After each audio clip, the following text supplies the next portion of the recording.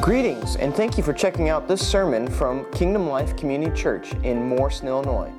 If you'd like more information about our church, go to kingdomlife.global. And now here is the sermon from our pastor, Steve Harmon. Well, tonight's gonna be the ending of our study of Joseph, and so I hope you all have enjoyed it. I have definitely learning some things and about Joseph's character, going through the things, everything that he went through. So let's kind of recap, okay? So he has he's the second youngest, and considered the favorite of 12 brothers, and not all of them have the same mother.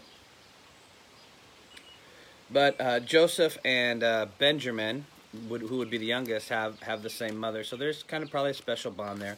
So Joseph has these dreams, right? He has these dreams about the grain and the cows. And we've been talking about that. The 7 skinny cows, the 7 fat cows rising out of the Nile. And skinny cows devour the fat cows, but still stay skinny. Oh, I'm sorry. I'm jumping ahead. Forgive me. Those were the dreams of the other guys. The dreams he has are, he has the dream of binding the sheaves, and his stand up and everybody else's bows before him. Then he has the dream of the sun, moon, and stars bowing before him. Those are his brothers, and then the sun, moon, and stars are going to be his mother, his father, and everybody else. And so it kind of starts a little bit of consternation, if you will, a little sibling rivalry, if you will, with Joseph having these dreams. And it's not that really that I can tell that anybody necessarily disbelieves him, as much as just the resentment that they have that God has given them these dreams, or people are talking how prideful you are. And so if you remember, we talked about, the dream you have does not necessarily mean it's going to open gates and everybody's going to be loving to see what God's going to do with you. Sometimes, a lot of times, it's going to cause jealousy. And so you got to be careful in the beginning of who you tell. I've learned this personally. You have to be careful in the beginning who you talk about with your dreams. It has to be a very few people whom you trust and who are godly people. Not nominal Christians, not milk Christians. Don't give them dreams that you have for them to try to understand, because it's not going to happen. There has to be mature Christians that you trust with the things that God has placed on your heart. So we're going along here. His brothers hate him. He's given a bad report to his father already about what his brothers are doing. And if you look around what's going on, he's been sent out again. He's going to go find his brothers. They see him coming, and what begins to happen is they're going to kill him, and then they're going to throw him into a pit, and then one brother's hoping not to have him killed, but then they sell him into slavery, and he goes into Potiphar's house. But as that humiliation happens, there is an exaltation in the humiliation, and so God gives grace to the humble, right? And so even though he's sold into slavery, he rises, the cream rises to the top, and he becomes in command of all of Potiphar's household. And then the second test comes. He's given everything. Potiphar's wife comes in. She wants to sleep with him. He can't do this thing. He can't sin against Potiphar, and he can't sin against God. So that makes her angry. She's probably used to getting everything she wants when she wants it, but she can't get him. And so the one day when he's in there, he's wearing his robe. She grabs it. He runs. He flans out naked. She comes up with this story. He gets thrown into prison. And so he went from a dream to humiliation to exaltation to a greater humiliation by being thrown into prison. But while he's in prison, he rises again to the cream of the crop to the prison, the guy who's over the prison, and he puts him in charge of everything. So the point of this is that men of integrity or women of integrity, no matter how hard they get hit or how hard they're tested, their integrity and their love and their desire for God that they have, when God recognizes these things as they've been tested, you rise you just go right to the top. Even in the most undesirable season of your life you may be in, people are watching things, people are noticing, whatever. God doesn't waste anything. Okay, so he's in prison, and then this is where the other dreams come in with the butcher and the baker, or not the butcher, the baker, and there was also a candlestick maker. No, different story. So the butcher, or the baker, and the cupbearer to the king, and said, after this is happening, they have dreams. They ran out of favor. They had dreams. The two dreams are interpreted. One is favorable, one is not. One is the cupbearer is going to be restored to his place. The baker guy is going to be hung, right? Not good. So as this is going on, he's, remember me to the king. 2 years go by. He's still working in the prison. Not good. And there's plenty of times for him to give up. There's plenty of times for him to give up. Does he even care anymore? Is he even listening to me? I mean, how many of you have said those very same things in your life? Does he even care? Does he even notice? Hey, there's a whole book in the Bible called Psalms that has a lot of those things in it. Where are you in the midst of all my troubles, right? Have you left me? What's going on? So it is common to man to experience those types of things and go through those testings and those stretchings in our lives. God is always there, but sometimes he's not always talking. Sometimes he's watching, and he's seeing what's going to develop out into your life. Whether you even through the darkest season of your life, you're going to hold true to the promise of not the promise of just what he has for you, but just the promise of who he is and who he is in you. And so you've got to hold on to that promise as well too. And so as all this stuff is going through, now, Joseph finally, he's going to get out of prison, and it's like almost in an instant, right? He's in prison. He goes from the prison to the palace because Pharaoh has a dream, can't decipher it. The cupbearer goes, oh yeah, there was a guy 2 years ago. Boom, right? And in an instant, or what we would call sometimes and suddenly, that God just turns your situation around because you've passed the test, and you go from a prison season to a palace season. And when that season comes upon you, that doesn't mean that you have to stop having integrity. It doesn't mean that, well, you pass a test, so you no longer do that stuff. I've talked to people who've had that type of attitude when it comes to certain things. When it comes to certain things of whether it be, submitted or learning a thing. I've heard the types of things come out of their mouth of like, been there and done that. I'm like, well, you didn't get it while you were there. So you haven't been there and you haven't done that. You may have been there, but you missed that because the things that God is asking you to learn or stripping away from you is a development of a character that you're going to need in the next season of your life. So it's not like I passed this test. It's not like math, right? Where I went to math class and I had to know just what I needed to know to get the test done, and then I have to worry about it anymore. That's not the way when it comes. You shouldn't do that anyway, but that's definitely not the way it should be with the spiritual things of God. It's not like, oh, okay, I've learned that, so I don't have to worry about it anymore. No, you've learned that so that you can be that, right? So if you had to learn love, and God has put you in some of the hardest seasons of your life and placed some of the hardest people to love in your life because he's training you about what it means to love like he loves, well, guess what? It's not like you're going to get out of that season and be rewarded for passing and then go back to the way you were. No. If that's what happened to you, you missed the point of your test. And let me tell you something, you're going to go back through it. That's just what he does. And so as this is beginning to happen and in turn, the things, the tests and everything that you are going through, God is hoping is not that you're just going to recognize stuff, but that you're going to be transformed by it. And so everything that you learn in that valley or in that desert or in that prison are the things that you're going to need so that you can rule well in your palace season. And that's what we're going to see here in Joseph as we're moving along. And I'm going to cover a lot of chapters. I'm not going to read all these chapters that are left. You can go ahead and read those. But you're going to see we're going to go through 42 to probably through 45, but we're not reading all those. I'm just hitting select things. So you can go ahead and read those chapters on your own. But as you're looking at this, okay, so he's ruling and he's reigning, right? He's given, he's given Pharaoh everything that he has interpreted the dreams. Pharaoh's put him in charge of everything. He's got the 7 years of good and the 7 years of bad. And so he's storing up everything in the good years to get them through in the bad years of famine that are coming, right? Because everybody in the region is going to be coming to them to buy grain because the famine is hitting everybody. So here's where the rubber meets the road for Joseph. You know, I'm not sure what he's thinking about his brothers at this point. I know he's probably feeling a lot better because he's in a palace and not a prison, and because he's the head, he's the second guy in charge of all of Egypt, of all of Pharaoh's stuff, right? So he's in a very high and exalted place. But he's there for a purpose, and we're beginning to see all this stuff as it's going to pan out. And I'm here to tell you that sometimes you don't know what God is really doing in your life until you get there.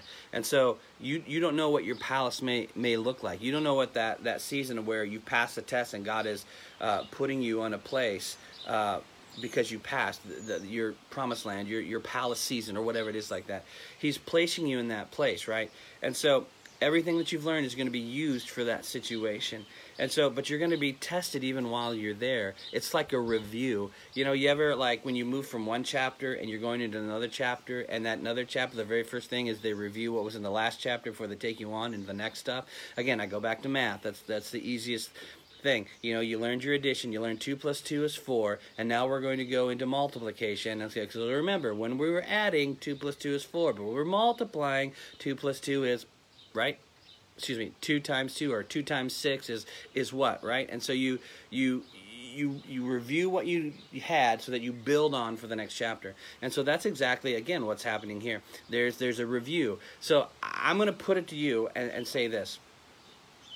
Joseph is the one who will determine how his brothers, which are the binding of the sheaves, and his father, the sun, moon, and stars. Joseph is the one who can determine how they will bow by his attitude. The dream is that they're all going to bow before him. But he has the decision of whether they're going to bow in his vengeance or whether they're going to bow in the blessing. And so here's the thing. Here's the last thing he has to learn. Forgiveness. It's the last lesson, I think, for him. But it's the most important lesson. Because if he doesn't get forgiveness, and his brothers come down, then in the human heart of everything that he has been through, his brothers have been the cause of all of it. And that can be stored in the heart of a person. Most of you have been through times in your life, whether it has been family members or whoever that have harmed you. It's usually the people you love or you trust the most that can wound you the most. You know, somebody from Montana is watching this maybe, and they're saying, wow, that Steve guy, he's really a jerk, and I don't believe anything that he has. That's not going to wound me, because I don't know that person. And they can say a lot of different things, and blah, blah, blah, and this, that, and the other, and why don't you shave, you goofball? They can say all that kind of stuff, but I don't care, because I don't know them. They're not in my sphere of influence. But if it has to be someone that I love, most of you who are on that I'm watching today, if you were to come up to me and you were to say some very harsh things, and not in a loving way, in a critical way, and just trying to pierce the heart, absolutely that's going to wound. Absolutely that's going to leave a mark. And why? It's because I love you. And I think you love me. I believe that you do. And because we live in a loving relationship, through a godly loving relationship, we have to be so careful with what we bring in, and how, and even offenses, all that. We have to be careful of what we allow to rest and how we react to things that happen, because we can wound people so much by our fleshly reactions, those people who we are in loving relationships with. And we don't want that to happen. You know, it's not my call, and I'm not perfect, and sometimes I may say something and I don't mean it the way it sounds, or I don't mean it the way you perceived it. And so those things can happen. But if you're in a loving relationship, a covenant relationship with people, the church is the example of that, then you should be able to believe the best about me, and me believe the best about you, and stop looking for everything that's critical in everybody else. That's tough. and stop looking for, well, that was good, but, this, that, and the other, and blah, blah, this, that, and the other. And always looking for, always throwing that dagger, always throwing that critical thing. That's not loving. That's not loving. Now, sometimes there's hard truths we have to say to each other, and I'm not going to tell you where the line is, because you know where the line is. You know that in your own heart. God will give you discernment for that. And so as you're looking through all of this, and the last thing is living in covenant with one another, is about having forgiveness and living in forgiveness, and not just say, oh, you wounded me, so now I'm going to be forgiving, you jerk. No, it's not like that. It's like okay, the words that happened were wounding to me, but I'm going to choose to believe that that's not what you meant. And I'm gonna allow the love of God, because I know the things that I've. And so it's bringing whatever that has wounded you and laying it before Jesus and say, hey, listen, Jesus, this person wounded me. Does this match what we did to you? Because if it does, then I may have a case. But it doesn't. And so just living and accessing that loving relationship that we say we're supposed to have with the Father, and that we're supposed to show with one another. And so Joseph is the one who's going to determine how his father and mother and brothers are going to bow before him. That is an interesting thing to say. Now, as you're looking through all this, there's some things that I understand. So when his brothers get to him in chapter 42 of Genesis, they don't recognize who he is. How could they? He was probably this little pipsqueak. And now, all of a sudden, he's this, to their knowledge, Egyptian, almost godlike man who's second in charge of Egypt, of Pharaoh, right? And so, in looking at this, he says, they did not recognize him, but he recognized them. And look what happens. He remembered the dreams about them. As soon as he sees them. And I think at that moment, there's a decision of, how am I going to deal with this? And I don't think he made that decision right there. I think he was presented with a decision of how he's going to look at his brothers and everything and process everything that has happened to him, that has been, that he could determine was their fault, what they did to him. And so they're looking at all this, and there's this inner thing. Okay, I've been through these tests. I've passed them, right? But I ate a lot of garbage because of what they did to me, right? And people carry that. And when people carry that, that's that beachhead of anger, bitterness, offense. And it doesn't just stay with that person. It becomes the filter from which you process everything in your life. And so now a lot of times what happens when people have lived with that filter of anger and bitterness and unforgiveness in their life, now they start looking at you and they're just waiting. They're looking for a time when you're going to do that stuff. Well, let me tell you something. If I'm always looking at you through the filter of what you're going to do wrong to me, I'm going to find it. And so are you. If you're looking through that filter of anger, you're going to find anger. If you're looking for the filter of bitterness, you're going to find bitterness. If you're looking through anger, you're going to find something to be angry at. If you're looking through offense, you're going to find something to be offended about. And I think that's exactly what's going on with Joseph. He remembered the dreams. And how is he going to process all this? Well, and I think it took him, in the Bible, I think maybe it took him a few chapters, right?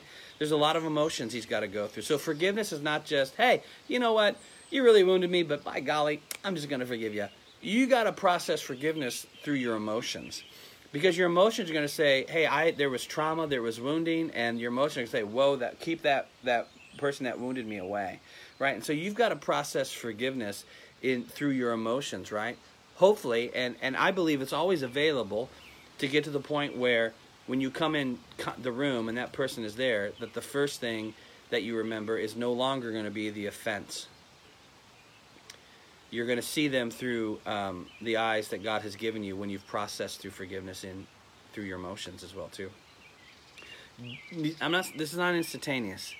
This is hard. But as you grow and mature in the Lord, you start to recognize the steps that are leading you to bitterness and anger before you actually get there. And then it becomes your decision. No, I don't want to live that way.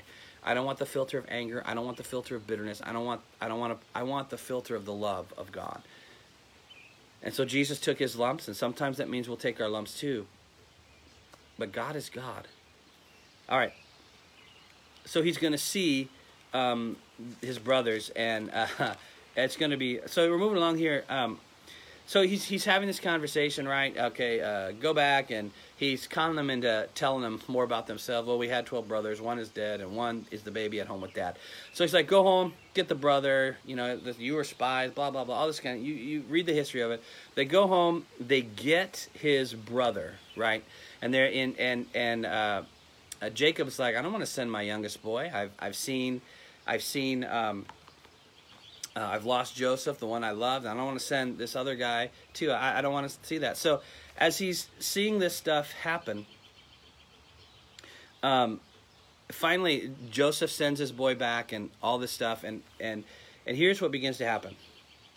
When he looked up and saw his brother Benjamin, and this is going to be in 43 verse 29. When he looked up and saw his brother Benjamin, his mother's son, he asked, is this your youngest brother you told me about?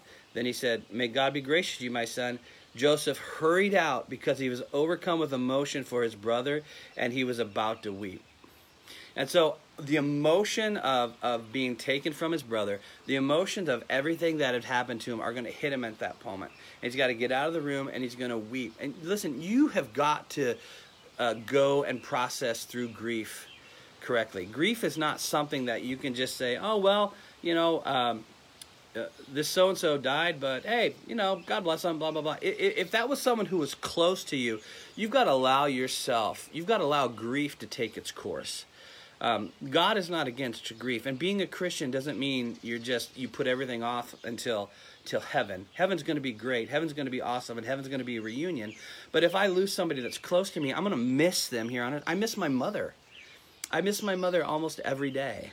There's not much of time where a day goes by that there's not a thought of her that comes through my mind. And I miss her. And I know she's in heaven because she loved Jesus. And I know that, given the choice, she would not come back to earth. She's happy where she is.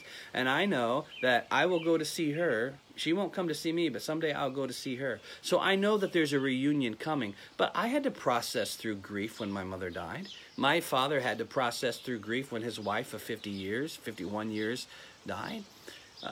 You have to process through that stuff, and you have to allow it to take you to wherever it takes you, because it'll bring you out. There's a coming out of it. But if you delay it or postpone it or put up walls around it, it's only going to take you longer to get through it, because it will be processed. And it'll be processed correctly, or it'll come out sideways, but it will do something. And so it's important for us to process through grief that happens in our life.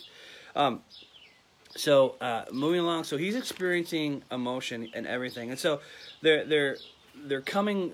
It's all pointing up to this head in chapter 45, and here's what you're looking at.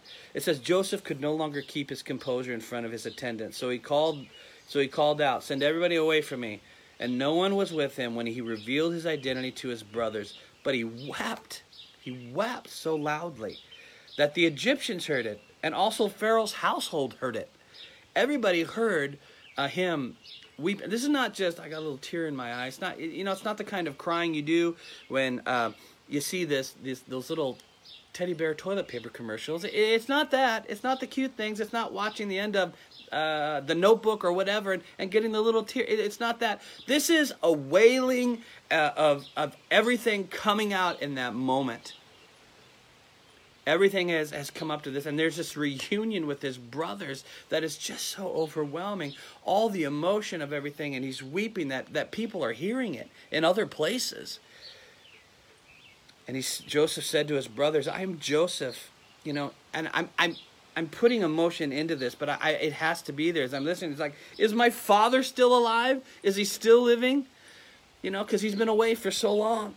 But they couldn't answer him because they were terrified. They know. We tried to kill Joseph. We sold him into slavery. And now he's second in command, and we're before him. He's going to wipe us out. That's got to be going through their mind. And Joseph said to his brothers, "Please come near to me." And they came near. He said, "I am Joseph, your brother," he said, "the one you sold into Egypt. And now don't be grieved or angry with yourselves for selling me here, because God sent me ahead of you to preserve life." Now hear that statement. In some of your translations, it will say this: "What you meant for evil, God meant for good." And that's what it's saying here. He's like, what? So don't be angry for yourselves for selling me here, because God sent me ahead of you to preserve life. For the famine in the land has been 2 years, and it'll be another 5 more years, blah, blah, blah. So therefore it was not you who sent me here, but God. He has made me a father to Pharaoh, lord of his entire household, and ruler over the land of Egypt. This is what a mature believer, lover of God, this is how they react. The greatest harm that was done to them, he doesn't visit it back on his brothers. Does he have the right to? Sure. In a worldly culture, he has every right to visit, to go eye for an eye with those guys. But he doesn't. He looks at everything that he has been through a different filter. He doesn't use anger. He doesn't use bitterness. He doesn't use offense. And from a worldly point of view, he has the right to have all that. You know, in today's culture, he has the right to have them arrested for attempted murder. He has the right to have them arrested for kidnapping. All these charges he could lay at them and see them done in Egypt. He could do all that stuff.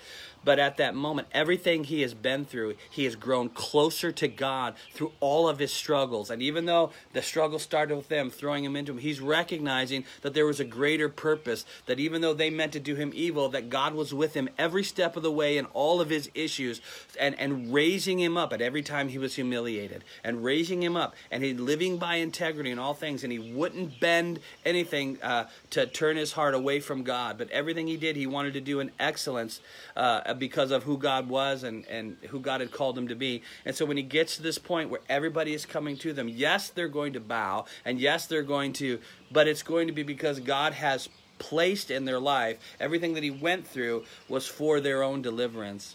And I said this a while back, and I wonder if it's, you know, if people have thought about it. And sometimes the very thing God has brought for your deliverance, you despise at the beginning.